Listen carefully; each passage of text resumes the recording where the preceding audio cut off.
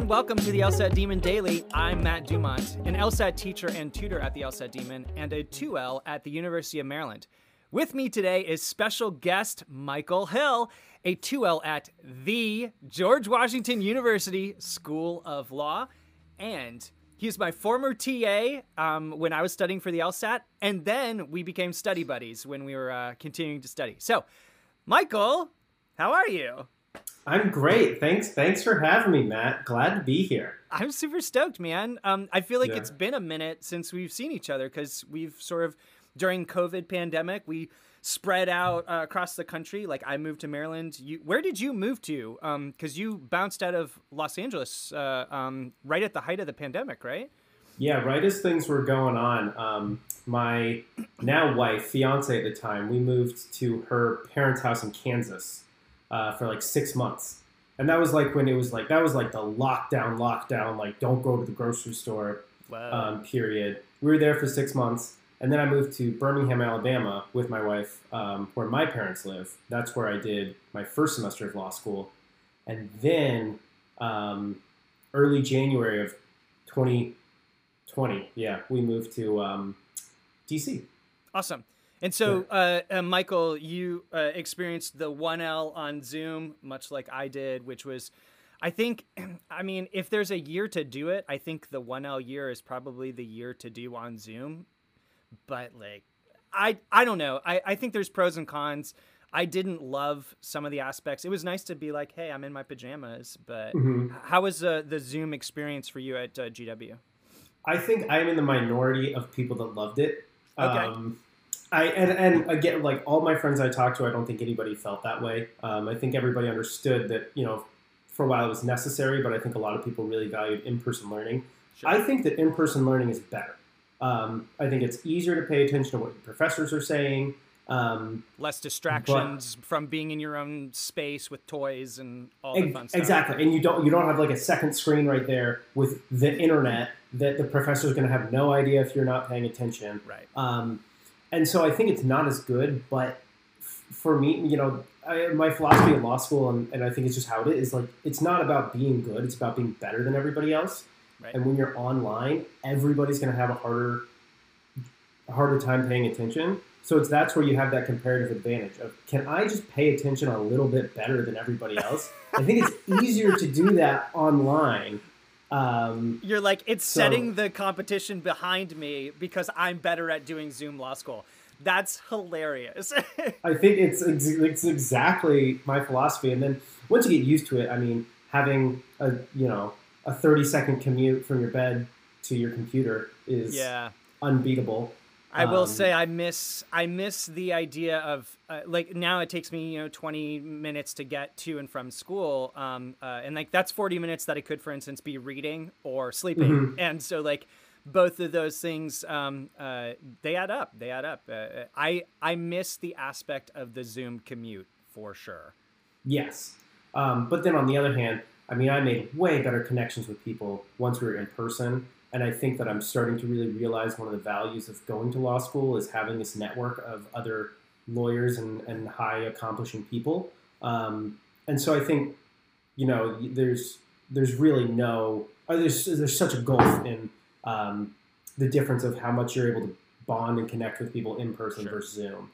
So that's a huge advantage. That was the thing that I felt similarly. That was like the biggest missing connection for Zoom school was the idea that those conversations in the hallways and after class or before class with your peers, with your professors, you just don't have the opportunity to do that when you're on Zoom school. But when you're in person, you, of course, make those kind of connections. You can stop by office hours on a lark, or you can meet someone in the cafe who's from your class, and you're like, oh, hey, did you have trouble with that case today? Because I did too. Let's talk it out, which you really don't have the opportunity for on Zoom. So definitely a different world now that we're in person, yeah? Yeah, it's far easier to do things on a lark when you're in person. Right. Okay, well, it's wonderful to catch up with you. And now for the mystery, the mystery email. Michael has no idea what he signed up for here. He just was like, "I'm in. Let's do it." Ready to go. So, here's a piece of listener email for you, Mr. Michael. Hey guys, what are your 2 best pieces of advice for incoming law students? That's from Ooh. F. So, big open-ended question there, and I want to give you the first stab at it. What's your first impression, Mr. Michael?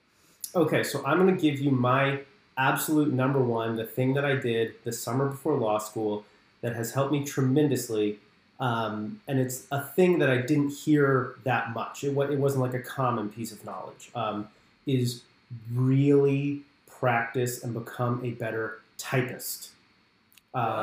Getting faster at typing. And so I'd like to think I'm a success story. The summer before law school, I could not touch type. I could not type without looking at the keys. Okay. All through college, typing all those papers and everything. You were like a single-digit pecker?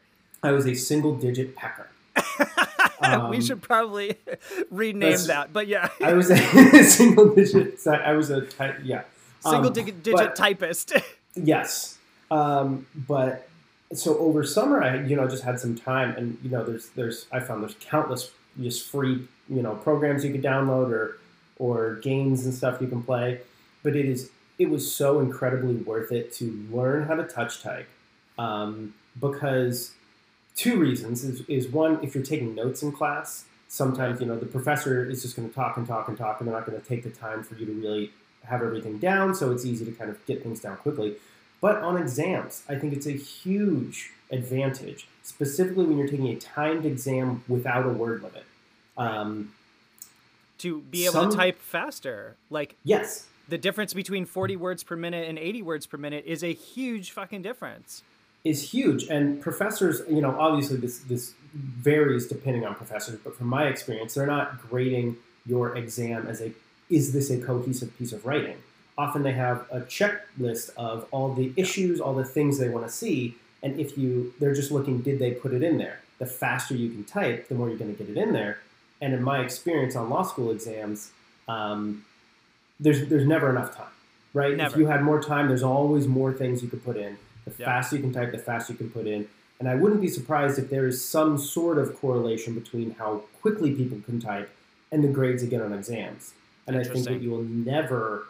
And obviously, that's not like the most important thing. It's probably the third or fourth you need to have thing. Cogent thought and understand the issue in the first place. You have to be, but you're totally right. You can understand the issue till the cows come home.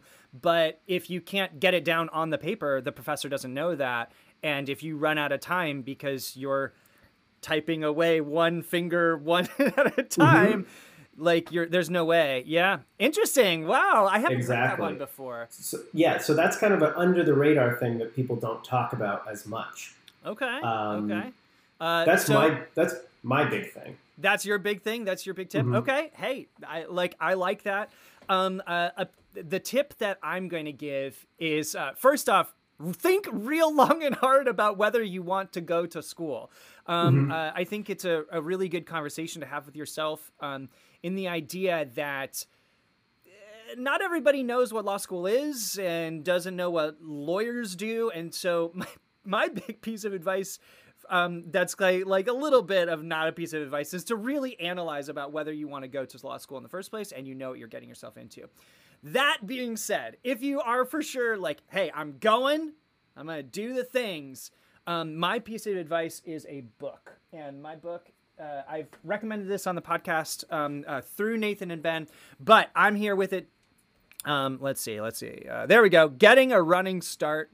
It's a book by Gray, Gifford, Graeber, and some other people. Those are all actually University of Maryland law professors, and they wrote this sort of doctrinal companion for all of the 1L doctrinal stuff. And there's some things in there. There's some chapters of how to prep for law school, how to brief a case, how to do X, Y, and Z. I didn't know any of that shit when I started. I was like, "What's a holding?" I don't know, because there's no like instruction manual like Law School 101. For most places, they might include some of that stuff in your like orientation, but for the most part, they're just like, "Hey, welcome to law school. Here's where things are. Congratulations, go to class." I found this book incredibly useful.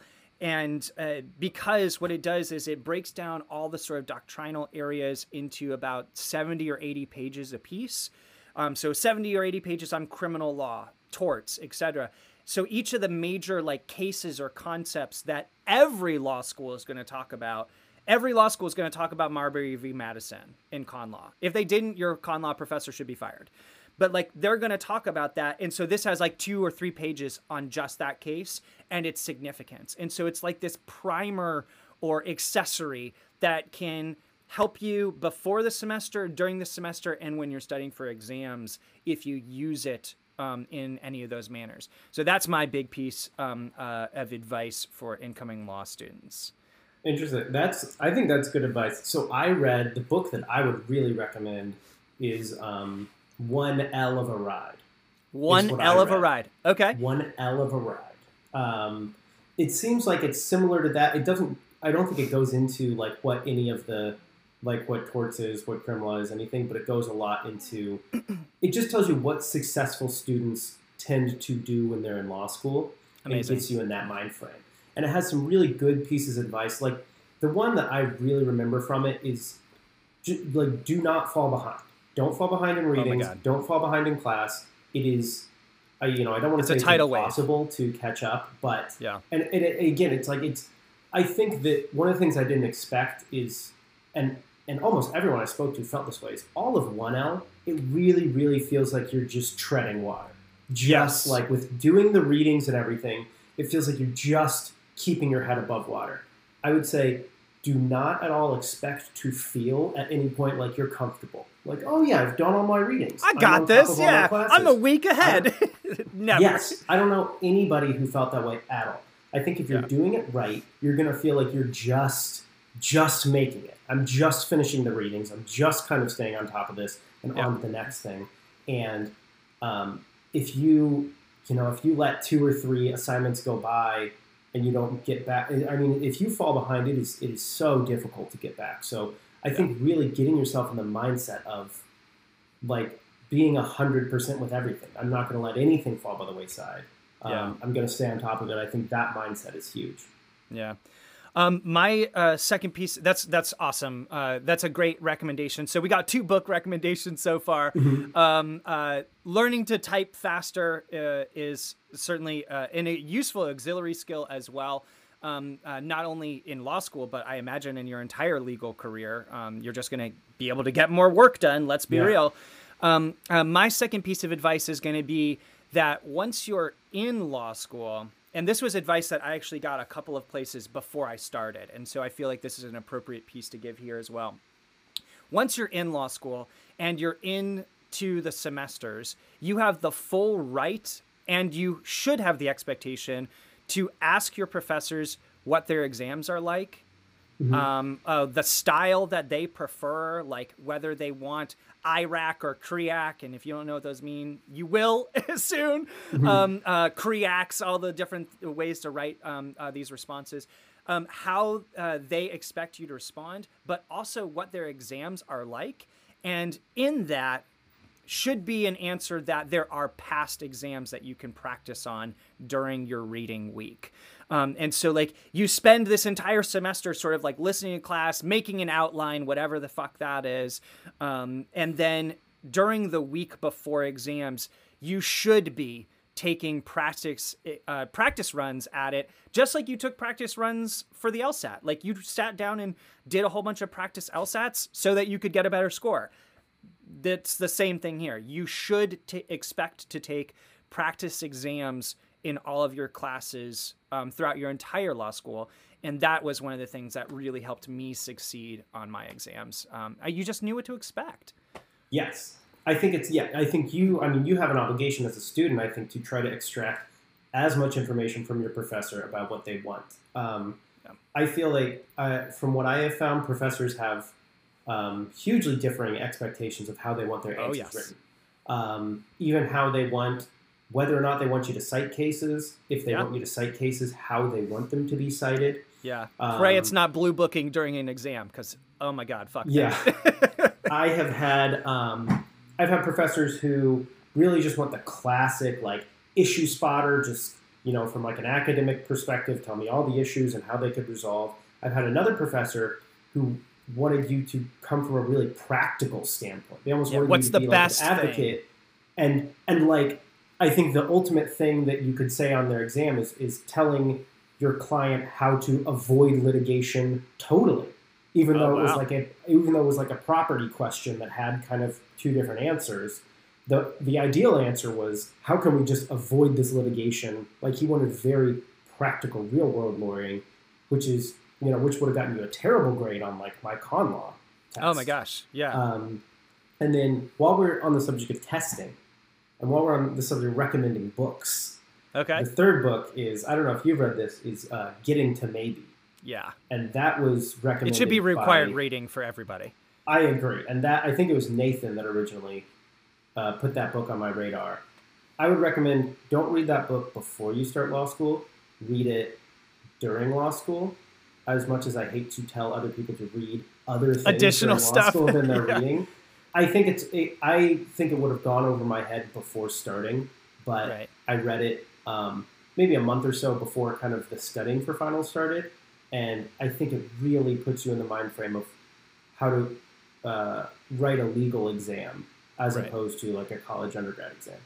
Right. Because what a lot of people don't necessarily realize is that these exams are very gray areas, because otherwise, like if it's just like, okay, here's the problem, and you're like, oh, that person is guilty of murder. Like it's a cut and dry case. That's not interesting for the professor. And that's not an area where they can make you go down the different rabbit holes. And so the fact patterns and exam questions that you tend to get are very gray, where it's not about a right or wrong answer necessarily. The professor might think it falls more on one side, and you could get the best grade in the class by going the opposite direction, by making the best argument. And so it's really about that dichotomy of how did you explain that you understand the doctrinal material and support your ultimate outcome, the ultimate outcome almost being irrelevant to how you score. Yeah. I mean, I think that, and people just need to, I think this advice is out there, but going into law school, you just need to get out of your head the idea that there's right and wrong answers to any of these questions. Right. And specifically on exams, professors are going to give you fact patterns on legal issues that are specifically not settled in the real world. Things that if it were to come before the court today, there wouldn't be an answer because courts haven't decided this question.